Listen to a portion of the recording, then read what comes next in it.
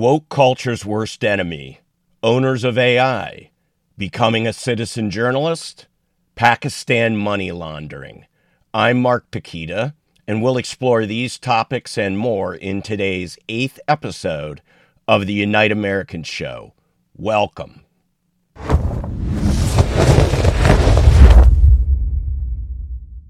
Have you met woke culture's worst enemy? If you haven't, you will today. His name is James Lindsay. We're going to talk about Lindsay today, and we're going to spend lots of time on him in future episodes. He's a secret weapon against progressives who are trying to turn us into a communist society. When you start to hear from him and see him, you'll know why. Here's a short clip from one of his recent presentations. My main goal with this workshop, this is kind of my thing, this is sort of what I do, is I want to try to bring conceptual clarity to this issue. I'm not a policymaker, I'm not a lawyer, I'm not a lot of things, but I do have kind of the ability to cut through the jargon and the BS. I really understand the wokish language, as it were. So I want to bring conceptual clarity that's going to include linguistic clarification, which is going to be extremely important. It's extremely frustrating and extremely annoying to have to deal with linguistic clarification as a centerpiece of a kind of culture war or ideological battle or whatever, but it really does come down to the meanings of words. Even like the meaning of, what do you mean by is? I also want to give conceptual contextualization to what we're looking at with DEI and the related subjects, because as it turns out, this diversity, equity, inclusion stuff, when we start to see how the linguistic manipulations work, you're going to kind of feel like, well, this isn't real. This is kind of fraudulent in some sense. And the thing is that if we enter into what we might refer to as clown world, this stuff actually does make sense. There is an internal, I hesitate to use the word logic, but there is an internal, not quite consistent way of thinking about issues in which you can kind of understand, well, not kind of, you can completely understand where this stuff comes from, how it gets implemented, why it gets implemented as it gets implemented, and what its goals are, and therefore what its next steps will be, and why it's going to create the disasters that it pretty readily creates everywhere it goes. In particular, these two things come together. And so I want you to become aware. I'm not going to harp on this. I did a long podcast on it about the nature of what we call pseudo-reality. Philosophers refer to pseudo-realities, false linguistic constructions that create a distortion of reality. And these things are called theoretical lenses.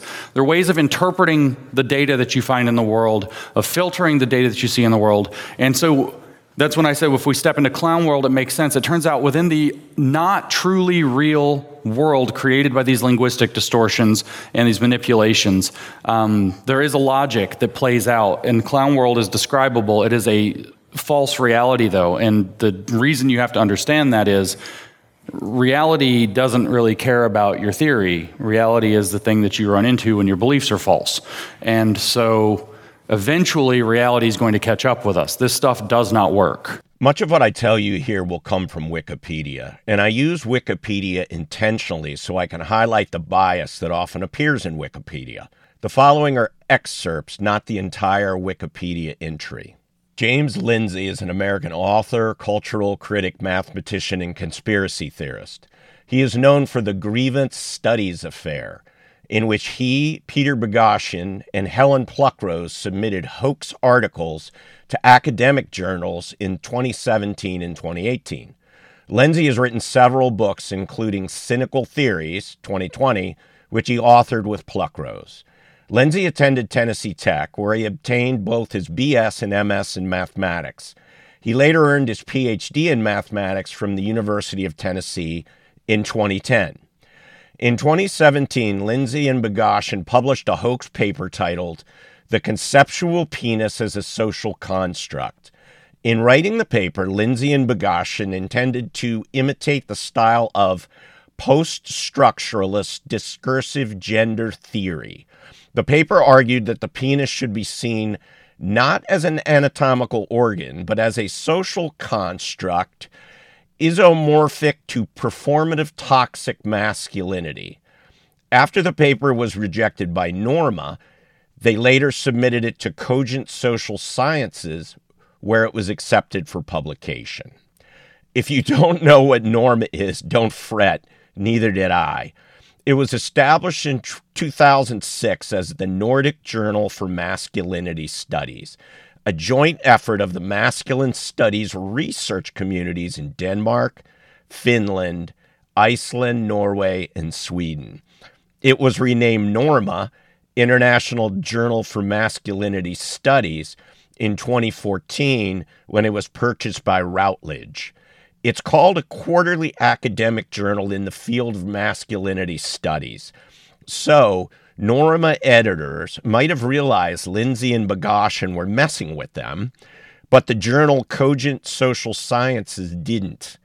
Probably because most academics, and I use that term loosely, in this field of study, again, I use that phrase loosely, are full of shit.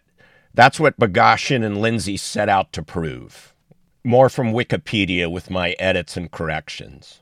Beginning in August 2017, Lindsay, Boghossian, and Pluckrose wrote 20 hoax papers, which they submitted to peer-reviewed journals using several pseudonyms, as well as the name of Richard Baldwin, a friend of Boghossian and professor emeritus of history at Florida's Gulf Coast State College. The project ended early after one of the papers, published in the feminist geography journal Gender, Place, and Culture, was questioned by investigative journalist Tony Araxinen of Campus Reform, who realized the article wasn't real due to its lack of following academic journal publishing standards, which caused widespread interest and was covered by multiple journalists. The trio subsequently revealed the full scope of their work in a YouTube video created and released by documentary filmmaker Mike Nina, which was accompanied by an investigation by the Wall Street Journal. By the time of this revelation, 7 of their 20 papers had been accepted, 7 were still under review, and 6 had been rejected. One paper, accepted by feminist social work journal Afila, contained passages copied from Adolf Hitler's Mein Kampf with feminist language added. Academic reviewers had praised the hoax studies of Lindsay, Boghossian, and Pluckrose as a rich and exciting contribution to the study of the intersection between masculinity and anality, excellent and very timely, and important dialogue for social workers and feminist scholars. Lindsay and team really embarrassed the academics who promote themselves using their history of having their research published in these so-called academic journals. They expose these self-anointed intellectual losers for who they are, progressive hacks with little value to Western society and an aim, quite frankly, to destroy it. In terms of Lindsay's evolution politically, Wikipedia goes on to say, Lindsay has supported Democratic Party candidates, including volunteering for Barack Obama, and was part of the New Atheism movement. He said in 2022 that he originally identified with the left, though he had stopped considering himself a liberal. Lindsay stated that he does not really consider himself a conservative, but added, I do notice that when I talk about conservatives now, I tend to use the pronoun we. So maybe on some psychological level, getting down in there, I've started to identify. But I don't know if I mean we conservatives or we people who are standing up for broadly classical liberal values like the United States was founded upon. Team reality, if you will. And if that's conservative, so be it. Lindsay is a critic of woke culture, which he analogizes to religious belief. He describes the social justice movement as his ideological enemy. Though he opposed Donald Trump in the 2016 presidential election, Lindsay announced his intention to vote for Trump in the 2020 election, arguing that the danger of wokeness is much greater than that of a Trump presidency. Here's where the progressive socialists get their shots in at Lindsay. They're trying to frame him as a conspiracy theorist, which means his theories are likely true, at minimum plausible, and they have no response. So they must attack him personally. Wikipedia says, Lindsay has promoted and/or been linked to several prominent conspiracy theories. He is a proponent of the right-wing LGBT grooming conspiracy theory and has been credited as one of several public figures responsible for popularizing groomer as a slur directed at LGBTQ educators and activists by members of the political right. Lindsay has referred to the pride flag as the flag of a hostile enemy. In my opinion, all true. Wikipedia continues. Implying that a genocide against whites in the U.S. is imminent has the potential to inspire racist violence. Such comments are extreme, reckless, and irresponsible. They should be denounced. Again, in my opinion, he's right on. Wikipedia goes on. Lindsay has promoted the far-right cultural Marxism conspiracy theory, which alleges a concerted effort by Marxist critical theorists to infiltrate academic and cultural institutions to destroy Western civilization. The theory has been wholly rejected by mainstream scholars and has been characterized as anti-Semitic by the Southern Poverty Law Center and others. Lindsay has denied charges of anti-Semitism and has argued that the term cultural Marxism is not inherently anti-Semitic. Here's Lindsay talking about the fraud of DEI, diversity, equity, and inclusion, which is now being renamed AE, anti-racism and equity, to camouflage it from the bad rap that DEI has because of people like you and me exposing its true objectives to the unenlightened public. One of the reasons that you have to become discerning if you want to deal with what's going on with diversity, equity, and inclusion and the related issues is because the professional literature that exists on this is worthless. It's wholly corrupted. I don't know how to tell you which journal you can read and trust an article out of it, which magazine you can read and trust an article, what book you can read and trust a chapter or a paragraph, without knowing maybe who the author is, if I happen to know who that author happens to be. The academic literature, and many of you will know my background, some of you won't, but I played a role in exposing the fact that the academic literature is profoundly corrupted with this ideological bent that underlies, as it turns out, what has become the DEI movement that we run into today.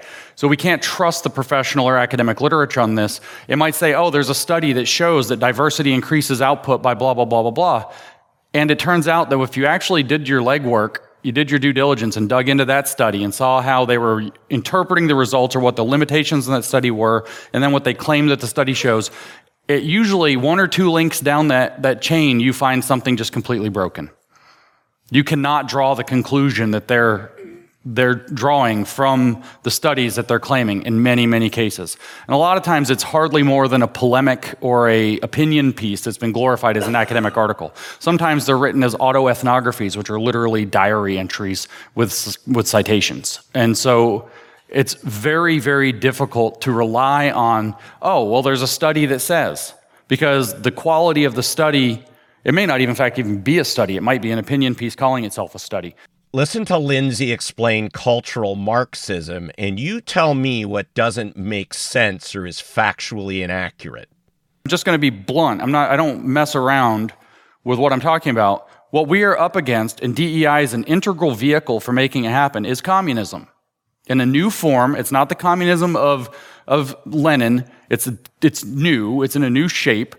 And there's only one way to defeat an encroaching communist movement, and the way is through discernment.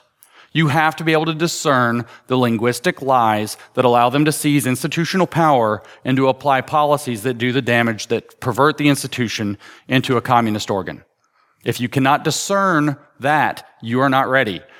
Know your enemy. You have to actually know how they do it. You have to know what both sides of the picture are, why their linguistic manipulation is the way that it is, and then what it really means, and be able to argue both sides better than the people pushing it. And then you have to be able to go and discerningly apply that in order to push this stuff back. And that is actually the stakes. DEI is not, whatever DEI might have been in 1980, DEI is not friendly now. It is not good. And it is the vehicle to move communism into the corporate world. More than anything else, more than education, more than anything else. It is to create, I said it's new communism.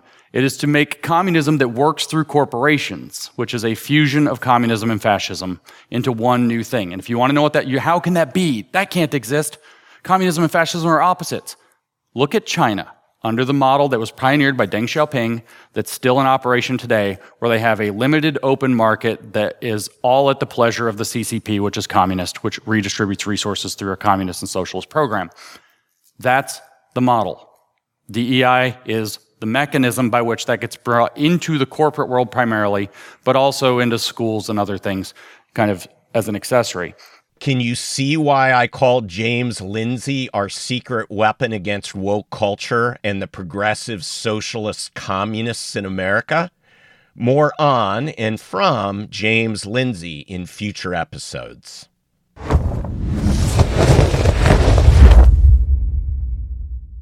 Wow. After hearing James Lindsay, I feel moved to say this. I'm Mark Paquita, an American citizen. I have a bold vision for America, and I'm sure you do too. I don't want to go back to the 1950s or the 80s or even the 2010s. I want to go forward. I want to go forward and be the best country we can be. That requires us to get back to what made us great in the first place, and that's freedom. We need to be freed from government rules and regulations that choke us.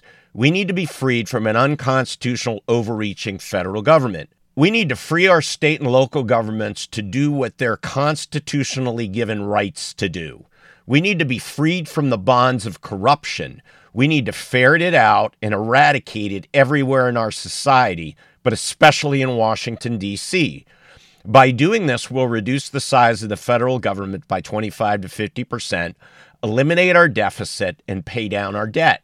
We need to bring manufacturing back to the United States. We need to do it by leveling the playing field between us and countries that cheat, like China. Countries that abuse human rights, take advantage of workers, and drastically pollute the environment need to be made to pay for those evils.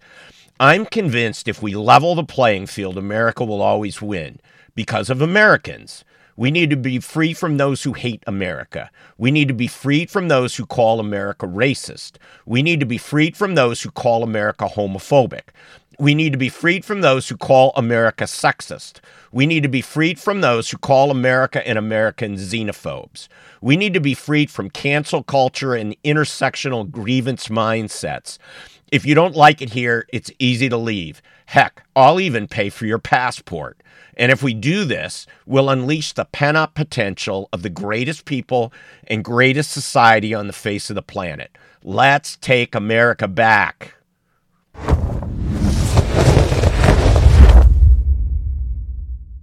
If you've been watching or listening to the show, you know we've been exploring the dangers of AI, artificial intelligence, which are sweeping, as well as who owns AI and the biggest company in AI, OpenAI.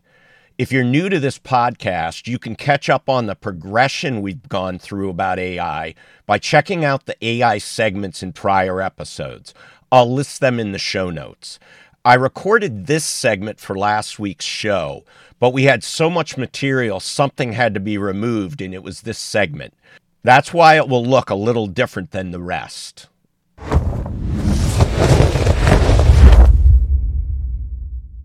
Now, let's be real. Who would think people involved with OpenAI would have extremely progressive political views, be political activists in both major parties spending tons of money, have been involved with or close to those who were and are involved with a Google-China AI connection that's been called treasonous, be vocal never-Trumpers, be members of the Bilderberg Group, be vocal DEI, diversity, equity, inclusion cheerleaders, be members of the Council on Foreign Relations, have funded political dirty tricks, but they have. Last week, we analyzed the key employees at OpenAI, their strengths and weaknesses, as well as their political leanings. This week, we're going to look at the key non-employees involved with OpenAI, the investors and board members. At least one is a major problem for those of us who like freedom, opportunity, and prosperity for all. I've pulled most of this together from Wikipedia, vetting the accuracy of what I found there with other sources. Some of these folks are pretty darn secretive. I don't want to take credit for the work of others. Adam D'Angelo is an American internet entrepreneur and a member of the board of directors of OpenAI. D'Angelo is best known as the co-founder and CEO of Quora. He was chief technology officer of Facebook and served as its vice president of engineering until 2008. In June 2009, he started Quora. He invested $20 million of his own money into Quora as a part of their Series B round of financing. So he puts his money where his mouth is. He's a graduate of the California Institute of Technology, where he graduated with a BS in computer science. Holden Karnofsky is an American nonprofit executive. He is a co-founder and co-chief executive officer of the research and grant-making organization Open Philanthropy. Karnofsky co-founded the charity evaluator GiveWell with Ellie Hassenfeld in 2007 and is vice chair of its board of directors. Karnofsky graduated from Harvard University with a degree in social studies in 2003. At Harvard, he was a member of the Harvard Lampoon, so he's probably got a pretty good sense of humor. After graduating, he worked at Bridgewater Associates, a large investment management fund based in Westport, Connecticut. Karnofsky identifies with the ideas of effective altruism. Remember that term. And is both represented and engaged with the effective altruist community. Early in his career, Karnofsky said he subscribed to a consequential moral framework that hoped to give people more power to live the life they want to live. In recent years, he has written about the importance of extending empathy to all beings deserving of moral consideration, even when it is unusual or seems strange to do so. He believes that it is important for GiveWell to increase the racial and gender diversity of its employees, toward which the organization has taken steps. He has some deep concerns about AI safety. Siobhan Zillis is a Canadian venture capitalist who works in the technology and artificial intelligence fields. She graduated from Yale University in 2008 with degrees in economics and philosophy. She received academic and athletic financial aid from Yale. She did not come from a wealthy family. Texas court documents show Zillis had twins with Elon Musk, who were born in November 2021. Journalists have interviewed sources who claim that they were born via in vitro fertilization. She stated in 2020 that Musk is the person she admires most despite criticism towards him. Tasha McCauley completed her undergraduate studies at Bard College in 2004 and did an MBA at USC, the University of Southern California, graduating in 2014. McCauley was the founder and CEO of technology company Fellow Robots and chief executive of GeoSim Systems, a digital city modeling company. In December 2014, McCauley married Joseph Gordon-Levitt, the famous actor. Their first child, a son, was born in August 2015. Their second son was born in June 2017. He and McCauley do not want to reveal any details of their children to the media, including their first names. They had been living in Wellington, New Zealand since October 2020 after moving his new TV production to New Zealand in response to the COVID-19 pandemic. Gordon-Levitt has expressed support for the effective altruism movement. In 2017, he spoke at the Effective Altruism Global Conference in San Francisco. That's a connection McCauley and Gordon-Levitt have with Holden Karnofsky. Jessica Livingston is an American author and a founding partner of the seed stage venture capital firm Y Combinator. She also organized Startup School. Previously, she was the VP of Marketing at Adams Harkness Financial Group. She has a BA in English from Bucknell University. She is a 1989 graduate of Phillips Academy, Andover. In early 2007, Livingston released Founders at Work, Stories of Startups' Early Days, a collection of interviews with famous startup founders, including Steve Wozniak, Mitch Kapor, Ray Ozzie, and Max Levchin. In 2008, she married fellow Y Combinator co-founder Paul Graham. In December 2015, it was announced that Livingston is one of the financial backers of OpenAI. If you recall from episode 6, OpenAI's chief executive officer, Sam Altman, was also a principal at Y Combinator. This is a tight little circle. Here's where things start to get really interesting. Peter Thiel is a German-American billionaire entrepreneur, venture capitalist, and political activist. A co-founder of PayPal, Palantir Technologies, and Founders Fund, he was the first outside investor in Facebook. As of May 2022, Thiel had an estimated net worth of $7.19 billion and was ranked 297th on the Bloomberg Billionaires Index. He worked as a securities lawyer at Sullivan & Cromwell, as a speechwriter for former U.S. Secretary of Education Bill Bennett, and as a derivatives trader at Credit Suisse.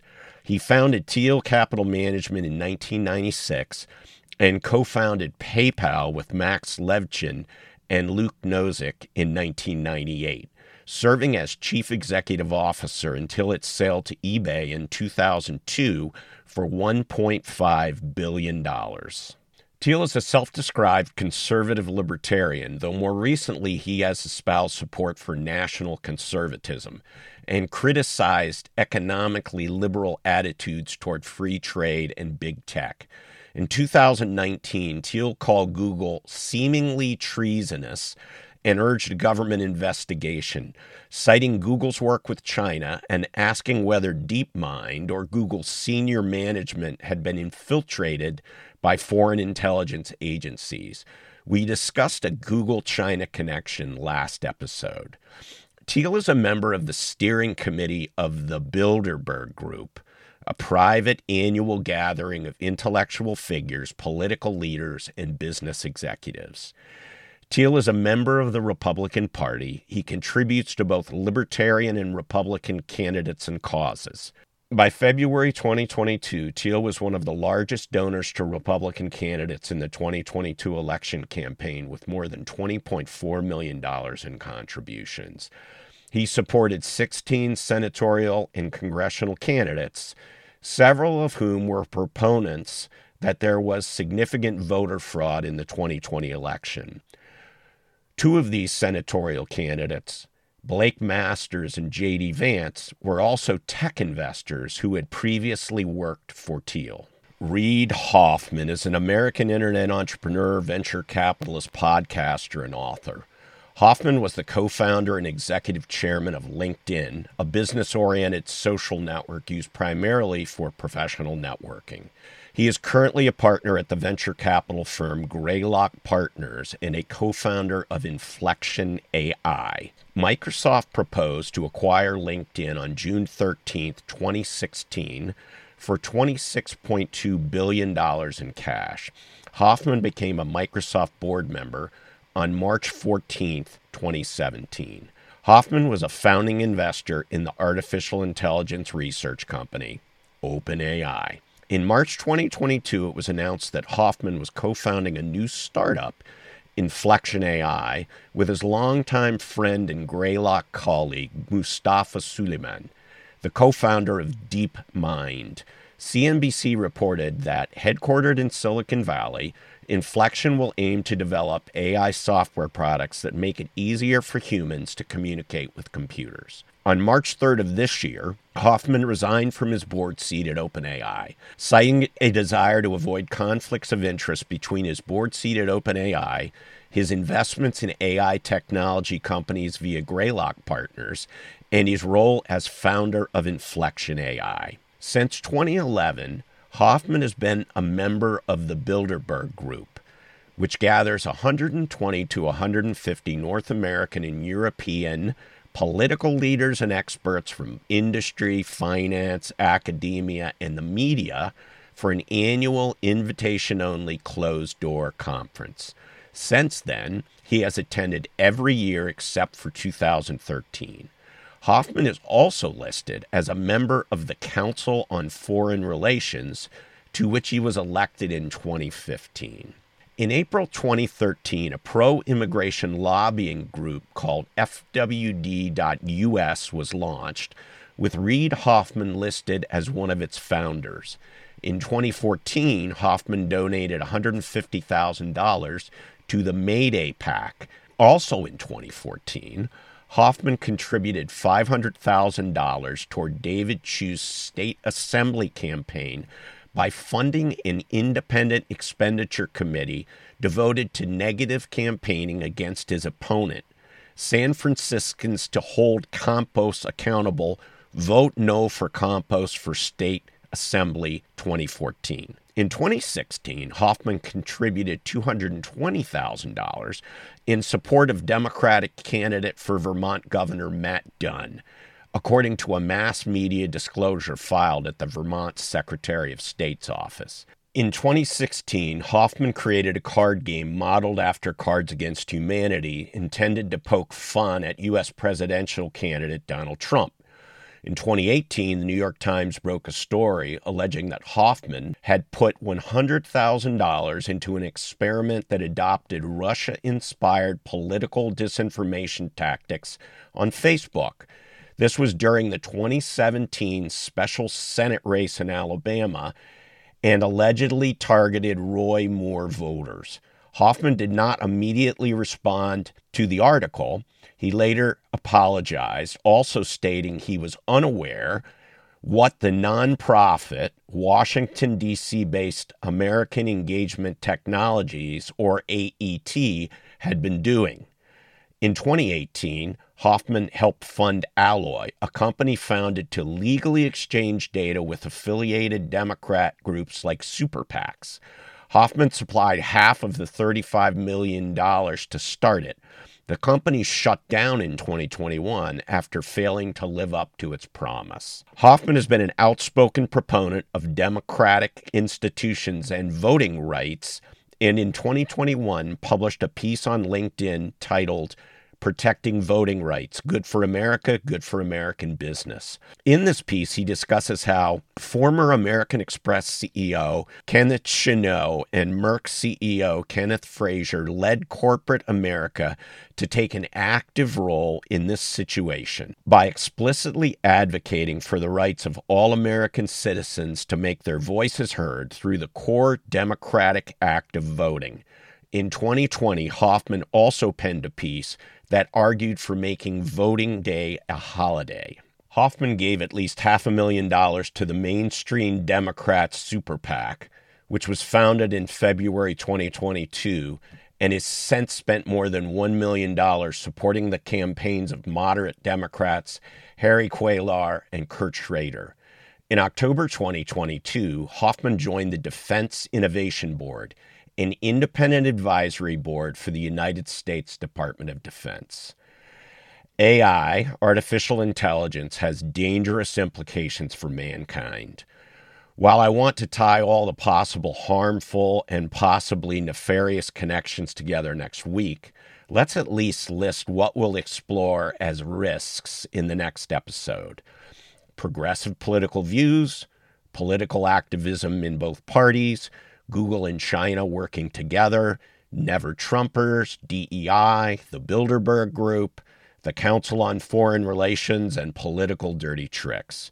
I can't wait to connect all the dots next week.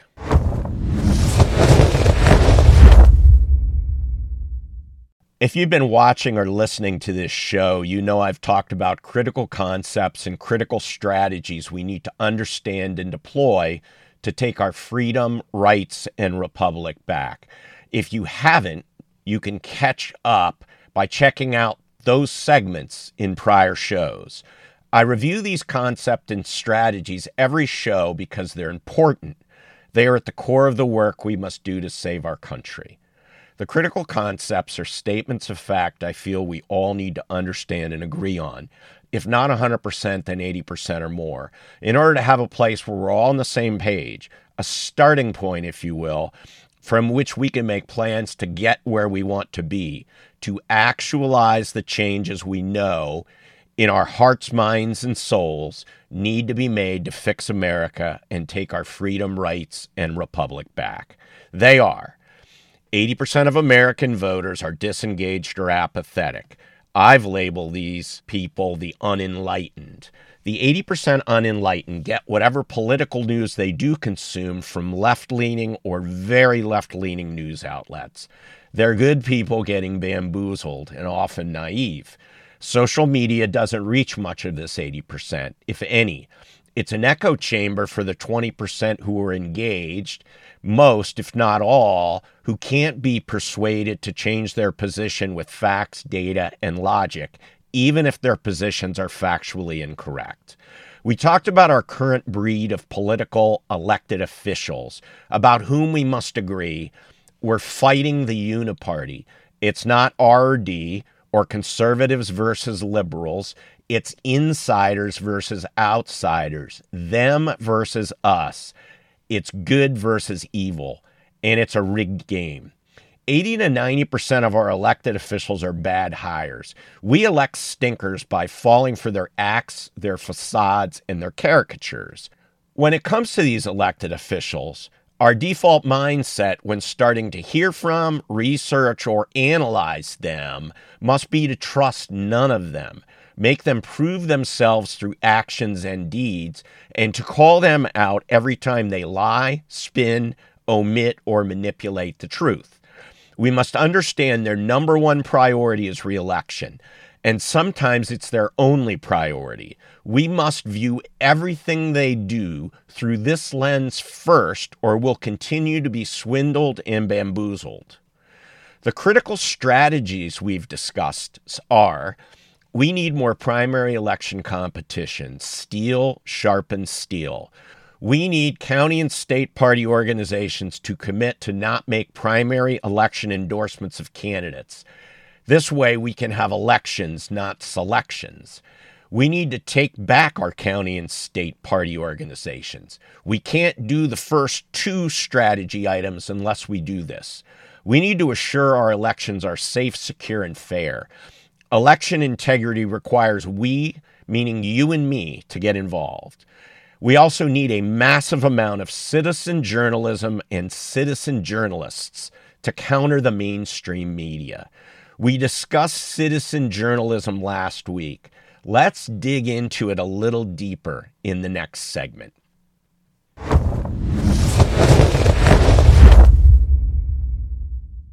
What if you're not prepared to jump into citizen journalism the way I explained last week, like Texas Lindsay, the people or person behind the Arizona Informer, or me? What if you want to take a small step, dip your toe in the citizen journalism water, so to speak? There are some things you can do to start uncovering and exposing the lies, and to become more adept at using words and language to encourage more honest and truthful debate on important issues. Here are some ideas. Ask for facts and data to back up statements you know are either incorrect or misleading. Here's an example. Chuck Schumer, a wretched human being in my opinion, recently tweeted this. It's a tweet that reads, "Because we passed the infrastructure law, the FCC's Affordable Connectivity Program is helping more American households save on high-speed internet." And then you can see the image that says, "Thanks to the infrastructure law, over 17.5 million households are now saving $30 per month on high-speed internet." I believe it's a bullshit statement, and even if backup data does exist to support this claim, I can guarantee it's manipulated and contorted to not tell the whole story, and thus is dishonest. So I replied, calmly and without anything but an inquisitive tone of writing, "Will you please provide links to credible references that support this statement? Feel free to just drop them here. Thanks." Why do I do this? Do I think I'm going to get a response? Do I think Chuck Schumer or his social media staff even care I responded? Hell no. It's simple. I'm not looking to outdo them for some perverse personal satisfaction. I'm not seeking to get them to respond or to possibly get them to change their minds. That's futile. In fact, they're not even the target audience for my replies. Who is? The target audience for my replies is readers of those exchanges, often lurkers who don't comment or react. Let's use the data Twitter provides to explore this. Here are the viewer stats on my reply to Chuck. Not huge, but several times the number of interactions, those being likes and retweets. As you can see, while it has 6 likes, 1 retweet, and 1 comment, there were 67 impressions. That was 67 opportunities for people to see it and read it. You can see by the number of impressions how many people have had the opportunity to read your tweets or replies. There's a vastly greater number of people who see tweets and replies than who react. Let's look at another tweet from Chuck Schumer. It reads, "Since the GOP refuses to level with America, Senate Dems are exposing how the Default on America Act will crash the economy, raise costs, and kill good-paying jobs. Republicans' DOA Act has nothing to do with averting default and everything to do with a hard right agenda." To which I responded, "Dude, you and 10% Joe already crashed the economy." And I attached a meme that says, with a picture of Joe Biden on it, "America was becoming too great, so we fixed it."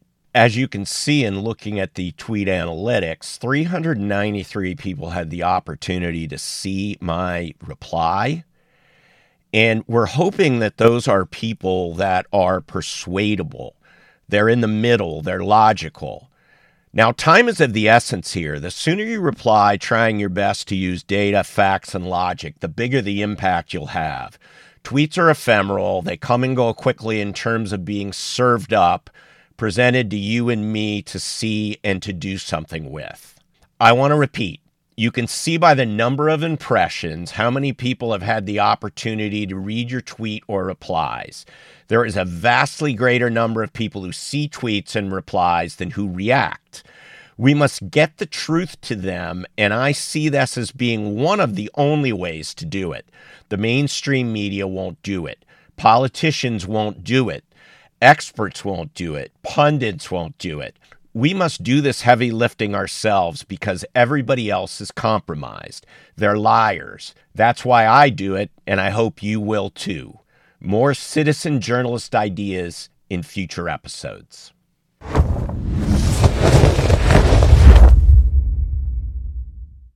I want to start a series that I'm calling our Broken Public Schools, and this will be part 1 of many parts. I want to go back to the beginning of public schools in the United States. The first American schools in the 13 original colonies opened in the 17th century or the 1600s. Boston Latin School was founded in 1635 and is both the first public school and oldest existing school in the United States. The first free taxpayer-supported public school in North America, the Mather School, was opened in Dorchester, Massachusetts in 1639. After the Revolution, northern states especially emphasized education and rapidly established public schools. By the year 1870, all states had tax-subsidized elementary schools. The U.S. population had one of the highest literacy rates in the world at the time. Private academies also flourished in the towns across the country, but rural areas, where most people lived, had few schools before the 1880s.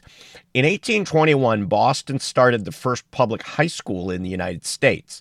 By the close of the 19th century, public secondary schools began to outnumber private ones.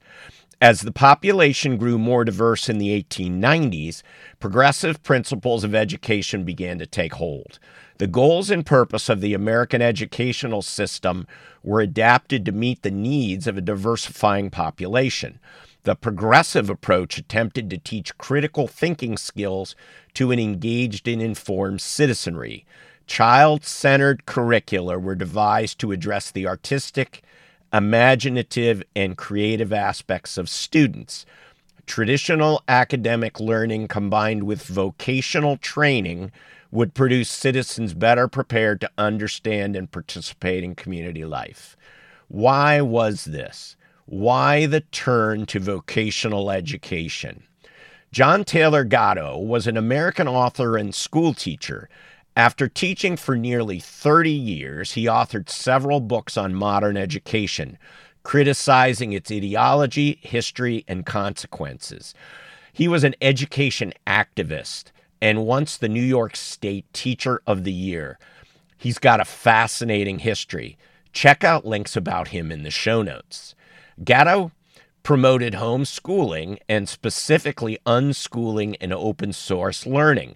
Wade A. Carpenter, associate professor of education at Berry College, has called Gatto's book scathing and one-sided and hyperbolic, but not inaccurate, and describes himself as in agreement with Gatto. Ron Paul strongly endorsed Gatto's work, calling him a legendary teacher who helped shape his own thinking in homeschooling curriculum. Gatto, in his book Dumbing Us Down, The Hidden Curriculum of Compulsory Schooling, published in 1992, asserts what school does to our children. It confuses students. It presents an incoherent ensemble of information that children need to memorize to stay in school. Apart from tests and trials, this programming is like television. It fills almost all free time of children. One sees and hears something only to forget it again. It teaches them to accept social class affiliation. It makes them indifferent. It makes them emotionally dependent. It makes them intellectually dependent. It teaches them a kind of self-confidence that requires constant confirmation by experts, what is called provisional self-esteem. It makes it clear to them that they cannot hide because they are always supervised. Gatto demystifies the apparent confusion and meaninglessness of public schooling systems by exposing their real purpose and function. He also references Alexander James Inglis, who was another American author and educator who was instrumental in promoting New American secondary education at the beginning of the 20th century. According to Gatto, the purpose of public education can be boiled down to the 6 functions described by Inglis in his 1918 book, Principles of Secondary Education. The adjustive or adaptive function. Schools are designed to establish fixed habits of response to authority. The integrating function. The purpose of this function is to make kids as alike as possible. The diagnostic and directive function. Schools determine each student's proper social role. The differentiating function. Students are trained no more than to meet the standards of determined social role. The selective function. Unadopted students are treated like inferiors to prevent their reproduction. The propaedeutic function. A small fraction of selective students is created to continue the schooling system. In other words, they're selected to be teachers. Also in Principles of Secondary Education, Inglis describes the 3 aims of secondary education to be social civic aim, the preparation of the individual as a prospective citizen and cooperating member of society. Economic vocational aim, the preparation of the individual as a prospective worker and producer. Individualistic avocational aim, the preparation of the individual for those activities, primarily involving individual action, the use of leisure, and the development of personality. He summarized his position of what the intent of secondary education should be as many important functions are therein involved, e.g., means of adjusting the individual and his social environment, the development of a social mind and social cohesion among groups of individuals, the adjustment of individual differences to the differentiated needs of society, control of the factor of selection in secondary education, educational, moral, social, and vocational guidance. Getting back to the question of why the turn to vocational training. The Second Industrial Revolution, the first being in Great Britain, occurred in the U.S. beginning in the mid-1800s, transforming and positioning America for its rise as a global superpower. Skilled vocational workers were needed by industry and the robber barons who owned it. It sure looks to me that the early development of public schools up until the early 1900s was to produce skilled workers who followed orders, knew their place, and looked for affirmation from others. In other words, docile robots. I'll continue this history of our broken public schools in a subsequent episode of the show. Now, what can you do to fix public education in America? Here are two ideas. Go to local school board meetings. Let them know you and we are watching. Take notes. Write about what you experience and hear as a citizen journalist. Post it on social media. Write letters to the editor and opinion pieces for local papers and online news outlets, and start a Substack and share it with everyone you know. You can also consider running for your local school board. Attend school board meetings, run for school board. Two things just about anyone can do.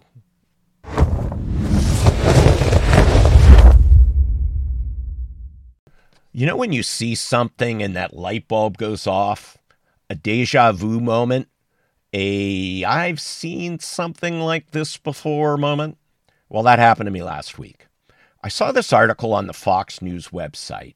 It reads, the Biden administration is offering a $500,000 grant to help teach the English language in Pakistan, in part by providing intensive professional development courses for Pakistani transgender youth.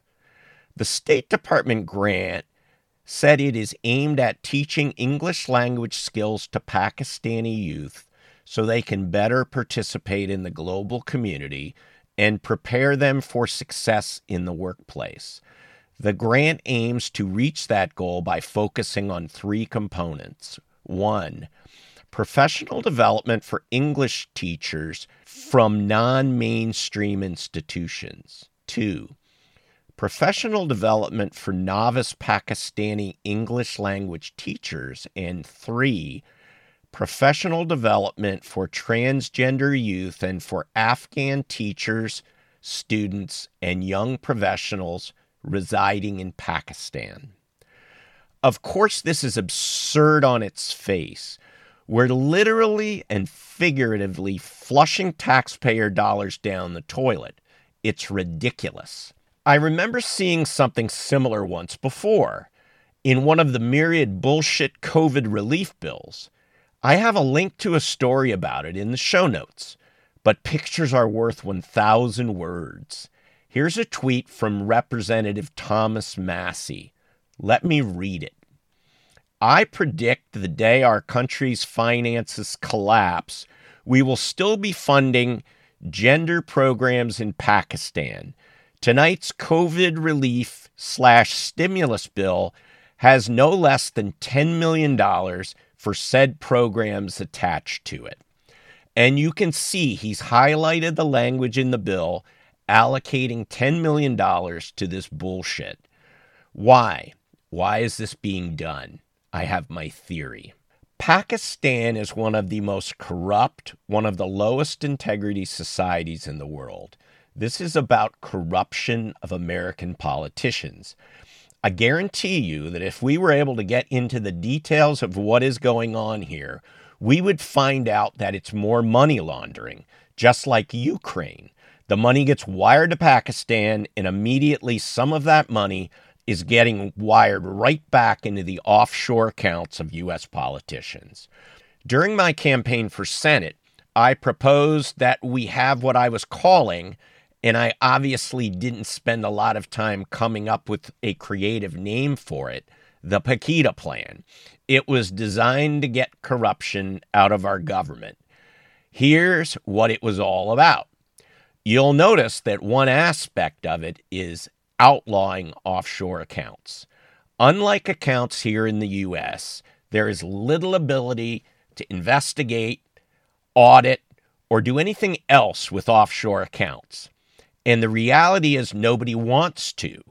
We must make them illegal, at least for politicians, with draconian penalties for breaking any law regarding them or prohibiting them. Let's face it, crooks are going to be crooks. Let's just force them out of government into doing their crimes where it's easier to put them in jail. When they're an elected official, it's almost impossible. Just look at Joe Biden.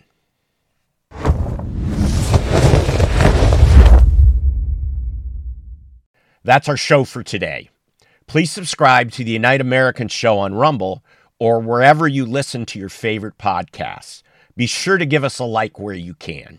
And please join our email list at unite.gfiohio.com. That's unite.gfiohio.com. And follow me on Twitter at mpakita. That's at MPUKITA. And please remember, unity without truth is conspiracy. Stay safe. I'll see you next week.